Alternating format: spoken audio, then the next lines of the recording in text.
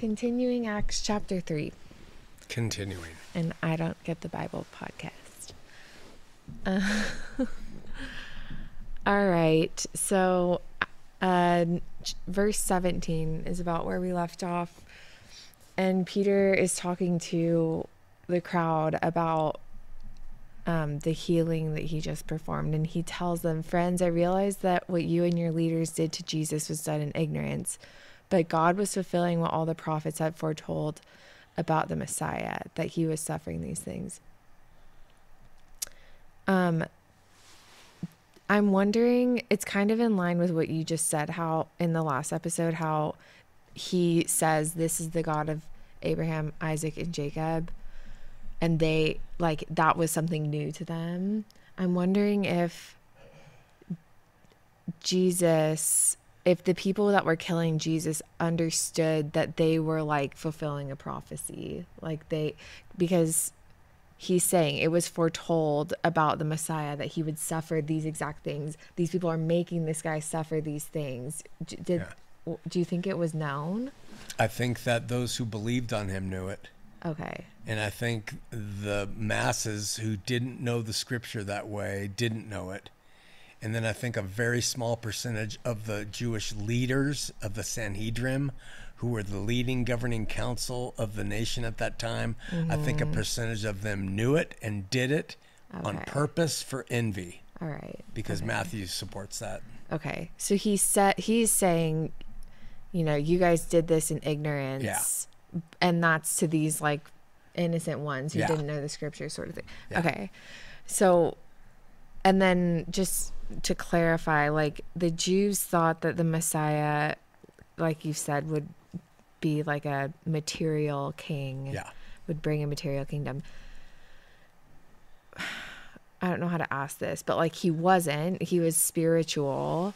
So could it be that the suffering, was it like one to one, like the suffering that he did was material, that he encountered was material and they could recognize it? Or was it also that Jesus suffered in a different way than was prophesied? Or do you know what I'm trying to say? Yeah.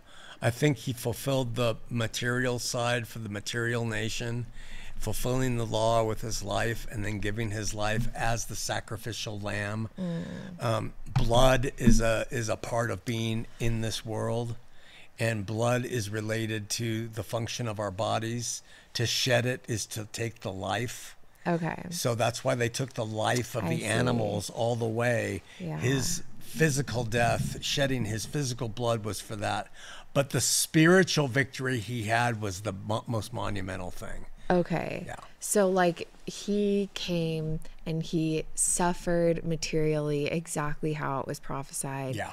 He also like healed and did like physical miracles that were prophesied in a material way, but the result of it wasn't what was where the mistake was, and that wouldn't be material. Yeah, they assumed that his victory would be over all material things, and it would be a material Messiah, giving them emancipation from other nations that put them in bondage, and that he would rule with an iron fist on the earth forevermore, stamping out anybody who messed with the Jews. But his thing was, if you're a Jew, you're one spiritually. I'm here to liberate you from spiritual death, sin, the bondage of false doctrine, all of that, right? And we know that because people are still dying who believe. We've always died. It's part of this material world. He took care of the law, but the spiritual victory was the thing he really did. Okay. That makes sense, yeah. The spiritual king of our lives, yeah. Okay. I hadn't thought of it like that. Like, they really should have, because you think, like, he was just misunderstood across the board.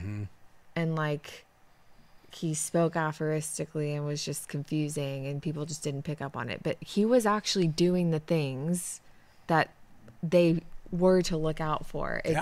But they found, because he wasn't bringing the material kingdom, they had this reason to be like, who's this guy? Like, you think he's God? Isn't he supposed to be a king? And then there's places too where the leaders say he's going to take the kingdom from us. Yeah. Oh, wow. And they didn't want to lose their power. Yeah. Okay, so Peter continues on and tells them to repent of their sins so that they're washed away and that God will bring Jesus to return. Okay, read that passage directly for me. Okay. Give me a minute to find it. Why can't I find it?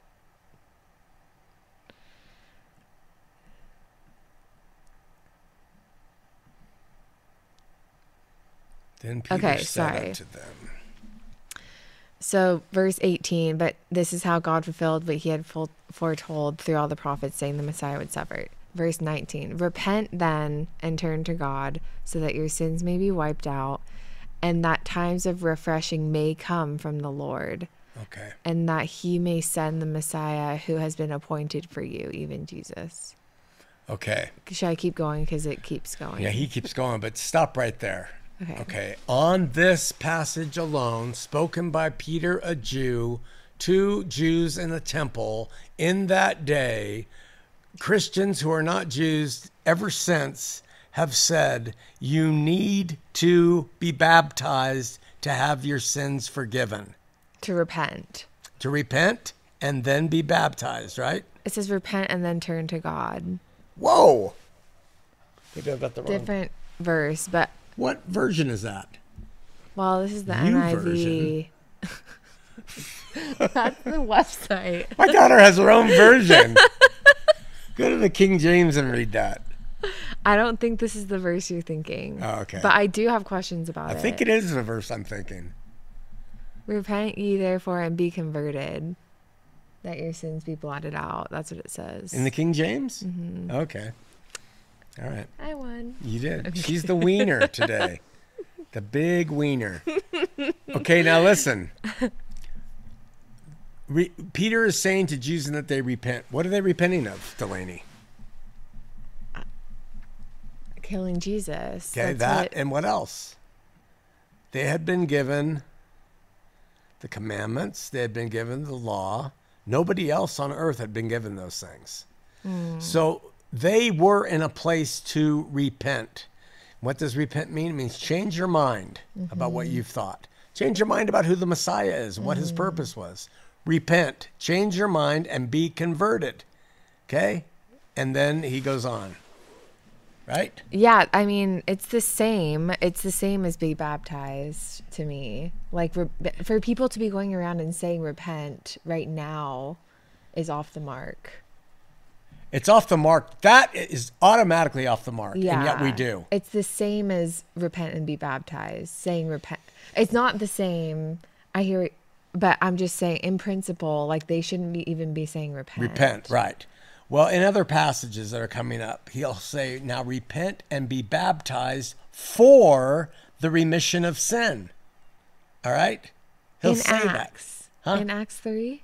In Acts, yeah. Oh, I don't know okay. if it's in Acts 3 or 4 or wherever, but he says that to them. And that's the passage that Christians use, that they'll come to somebody and they'll say, Jesus did this for you. And they'll say, great. Okay, repent and be baptized I see. for the remission of sin.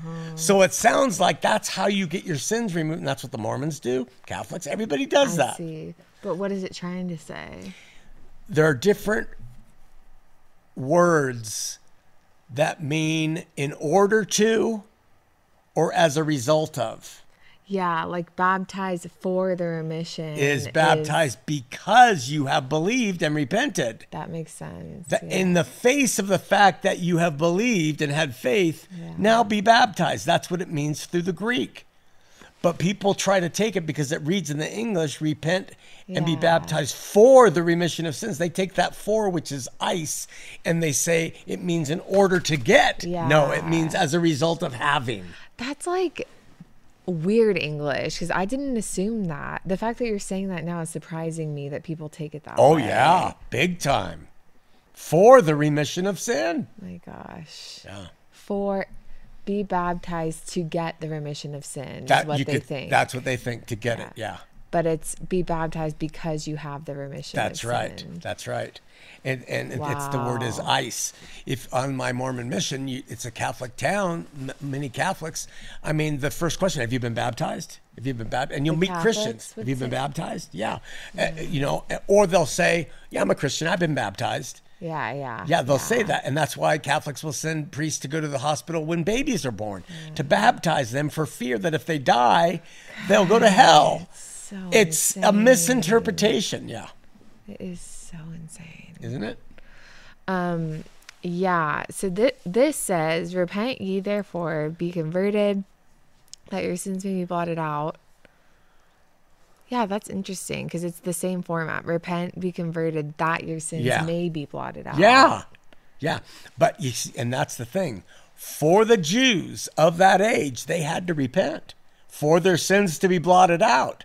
They had to change their mind. Yes, from the law. They have to change their mind. We Gentiles didn't have to. Gentiles in that time did not have to repent, but Jews did. No, Paul's call to the Gentiles is have faith. And when you have the faith, you will repent. But to the Jews... all in that time. Yeah. Well, in... Paul's... Yeah. Paul those people, at the same time, some people had to repent and some people didn't. Yeah, because Paul will speak to Jews as having to repent. Peter speaks to Jews as having to repent. Why? They had something to repent for. I see. The Gentile pagans, we have nothing. We've never had the law. We've never had covenants. God's never been our God. You know, so it's always for Gentiles, believe, have faith. And when you do, the Spirit comes and then your heart starts to repent, change. Yeah. That's all it is. It doesn't mean change your actions. It means change your mind about things. So wait, I'm not done with this yet. Okay. So when a believer, a Christian believer, has had faith, they've changed their mind. Okay? They know who God is. They know who they are. And they want in their heart to have a holy life. But they go out and they have sex with their boyfriend, right? The question isn't, you had sex with their boyfriend. The question is, what does your heart say? And your heart says, well, I changed my mind about it, but it was a weak moment, you see? If someone says, oh, yeah, it's fine, I'm good, then you know there's a problem. So it's the changing of the mind that matters to the Christian, not the changing of the action.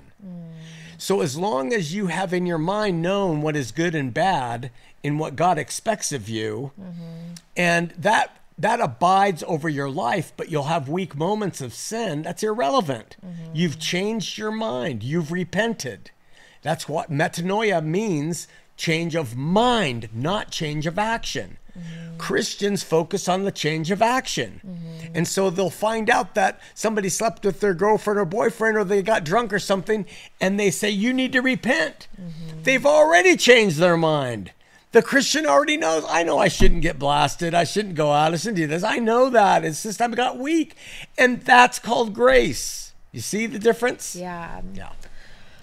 I would think that a level-headed Christian's response to that would be that a change of mind would eventually turn to a change of action. You would hope that a Christian would be mature enough to know that after enough not changing your actions, the Christian would hear from the Spirit that says, you got to do something about it. We don't give them time. Yeah. We discipline them. We hover over them. We make sure they believe and live the right way. It's just like going back to the law. So the correct response is to just encourage them in the Spirit. Yeah. Continually. Absolutely. Okay. So when people come to me, because I was once a person to come to, and then confess, I said, what's your heart toward God? Sometimes you would meet people go, well, he's okay with it. It's just the people. I'd say, I don't think that's the attitude you want. Yeah. But if your attitude is, man, I just keep messing up in my flesh, but I love him. I want to follow him. And even Paul says this. He says, what I do, I don't want to do. And what I don't do, I do. That is how we need to see people. I have two questions. How about, I know you've seen people who maybe have that in the moment. They feel sorrowful, but like are belligerent and continuing on for a decade. And you have been encouraging, and nothing's changing. Is there a point where you talk straight or what? Yeah, there would be a point I would talk straight with them and say, the way you show that you know God is by love, and love is selfless and it's not self-indulgent. And for 10 years, all I've seen you is being self-indulgent, and I never see any fruit of the Spirit coming from you. So it makes me wonder about your state, you know? And what I typically find, hand to God, is that most of them haven't been in the Word. They won't get in the Word. They can't stand getting into it because reading it always convicts them. The conviction is not God saying, I got you. It's saying you've been led astray a bit, but they don't want to read that. So they love their sin more. When you get into those things, it's God who's going to judge. I just use long suffering with them and keep telling them the solution is more of him, less of you, but never judge them. Yeah. And then what about people who are extremely proud of what they've been doing? Like they aren't repentant or sorrowful. Oh, well, I mean, again, God is their judge. Because we aren't in a place to know all the nuances of their makeup, genetics, anything. Now, I know I don't like proud people, and I know in my heart I'd be going, dude, you got some things going on. But bottom line, God will judge, and we trust that. Our job's to love him. Okay. Yeah. Makes sense? It does make sense. I like it. Give me a sec. I lose my place sometimes. Okay, well, so people now, really my question was kind of what you said, was that people take that very seriously, that he says repent. Like we're doing that currently.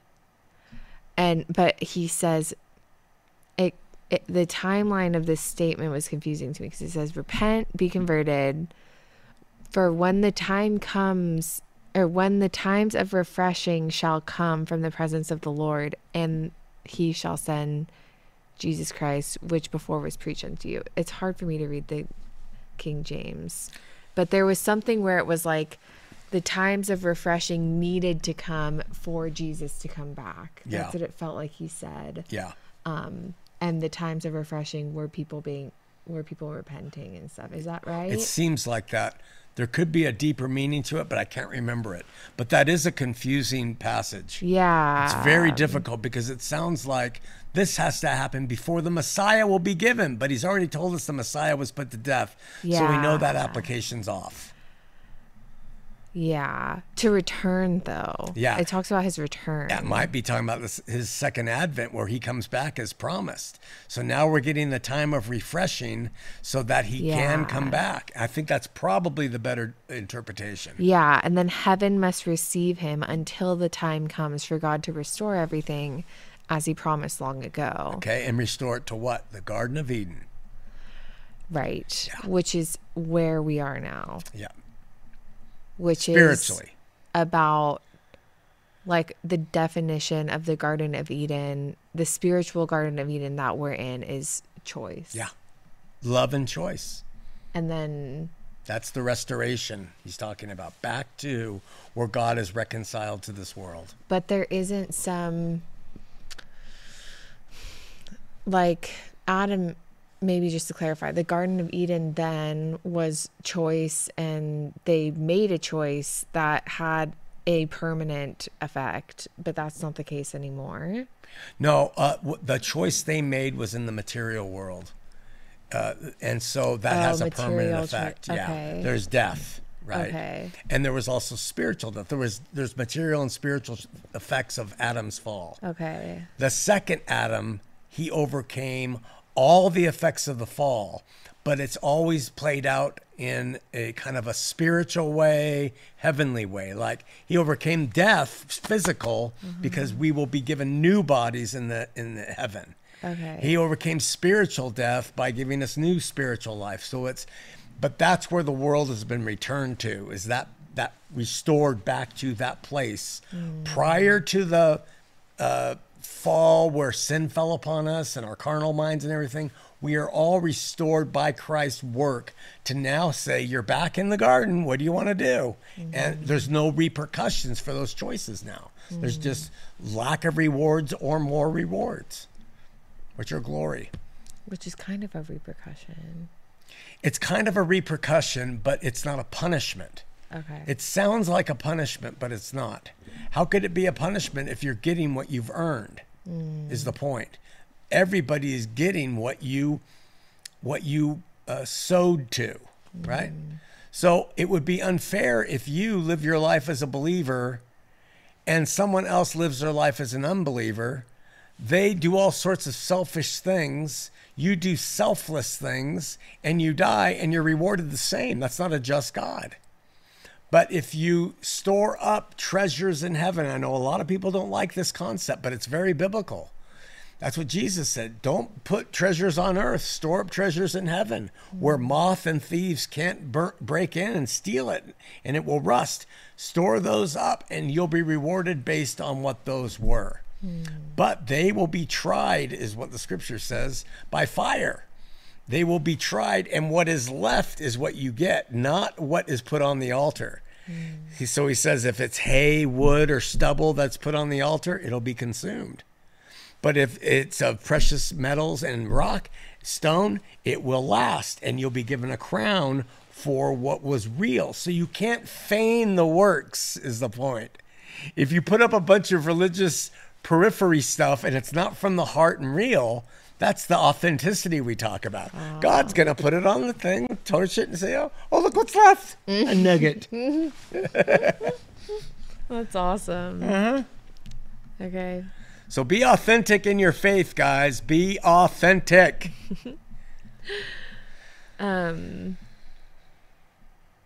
Okay, so we are living in restoration times. They were. We are. Is that right? It's saying the times of restoration were happening then and would be completed when he returns. And it's done. Everything's restored. Time. Yeah. That is what I meant. We're living in fulfilled times. Fulfilled time. Restored. No, because it was being restored to them then. That's that overlap. It was being restored to them by and through the apostles, the bride, Jesus coming back in, but it hadn't happened yet. I know. I just mean like, this is all dumb. I meant that time it was being restored.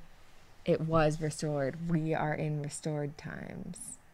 Post restoring. Okay, yes. Fine. I just want to make sure I have it. Only my children. Okay, so verse 23. Anyone who does not listen to him will be completely cut off from their people. That scared me. Yeah. I mean, it's radical what they threw down. People are reading it today, still think it's in play. No. But it's radical what they threw down on them. You've had the law. He's been your God. You've killed his son. So you've got one shot here. Believe on what he did. We're witnesses. He rose from the grave. Will you change now? Will you repent now? If they didn't, they were going to get their heads handed to them by the Roman armies. Should we finish this chapter? Because we're at 23 minutes. Sure. 23. Okay. You've got loads of time. I thought we were doing 20 minutes. People have complained that they want more of us. Just kidding. Okay, so it kind of contradicts this ending, though, where he says, indeed, beginning with Samuel, all the prophets who have spoken have foretold these days. You are heirs of the prophet and the covenant of God who made you fathers. He said to Abraham, through your offspring, all people on earth will be blessed. When God raised up his servants, he sent him first to you to bless by turning each of you from your wicked ways. That's not what I meant to say. Sorry. My question to that part isn't Abraham the father of all Jews, but Peter's talking to Gentiles. Yeah, and this is an important thing to understand. There are Jews, and they're the nation of Israel, right?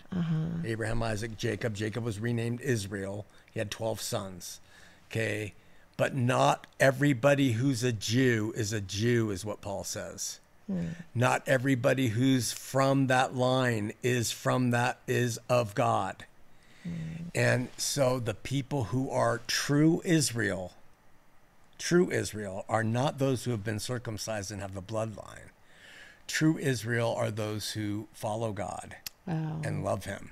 That's true Israel. And you're adopted in. That's what that's talking I about. see. Okay. Okay. You coldy? I am a little bit. Turn the heat back on. All right. Is that it? Yeah, that's good for chapter 3. Bye, guys. On to chapter 4. Bye.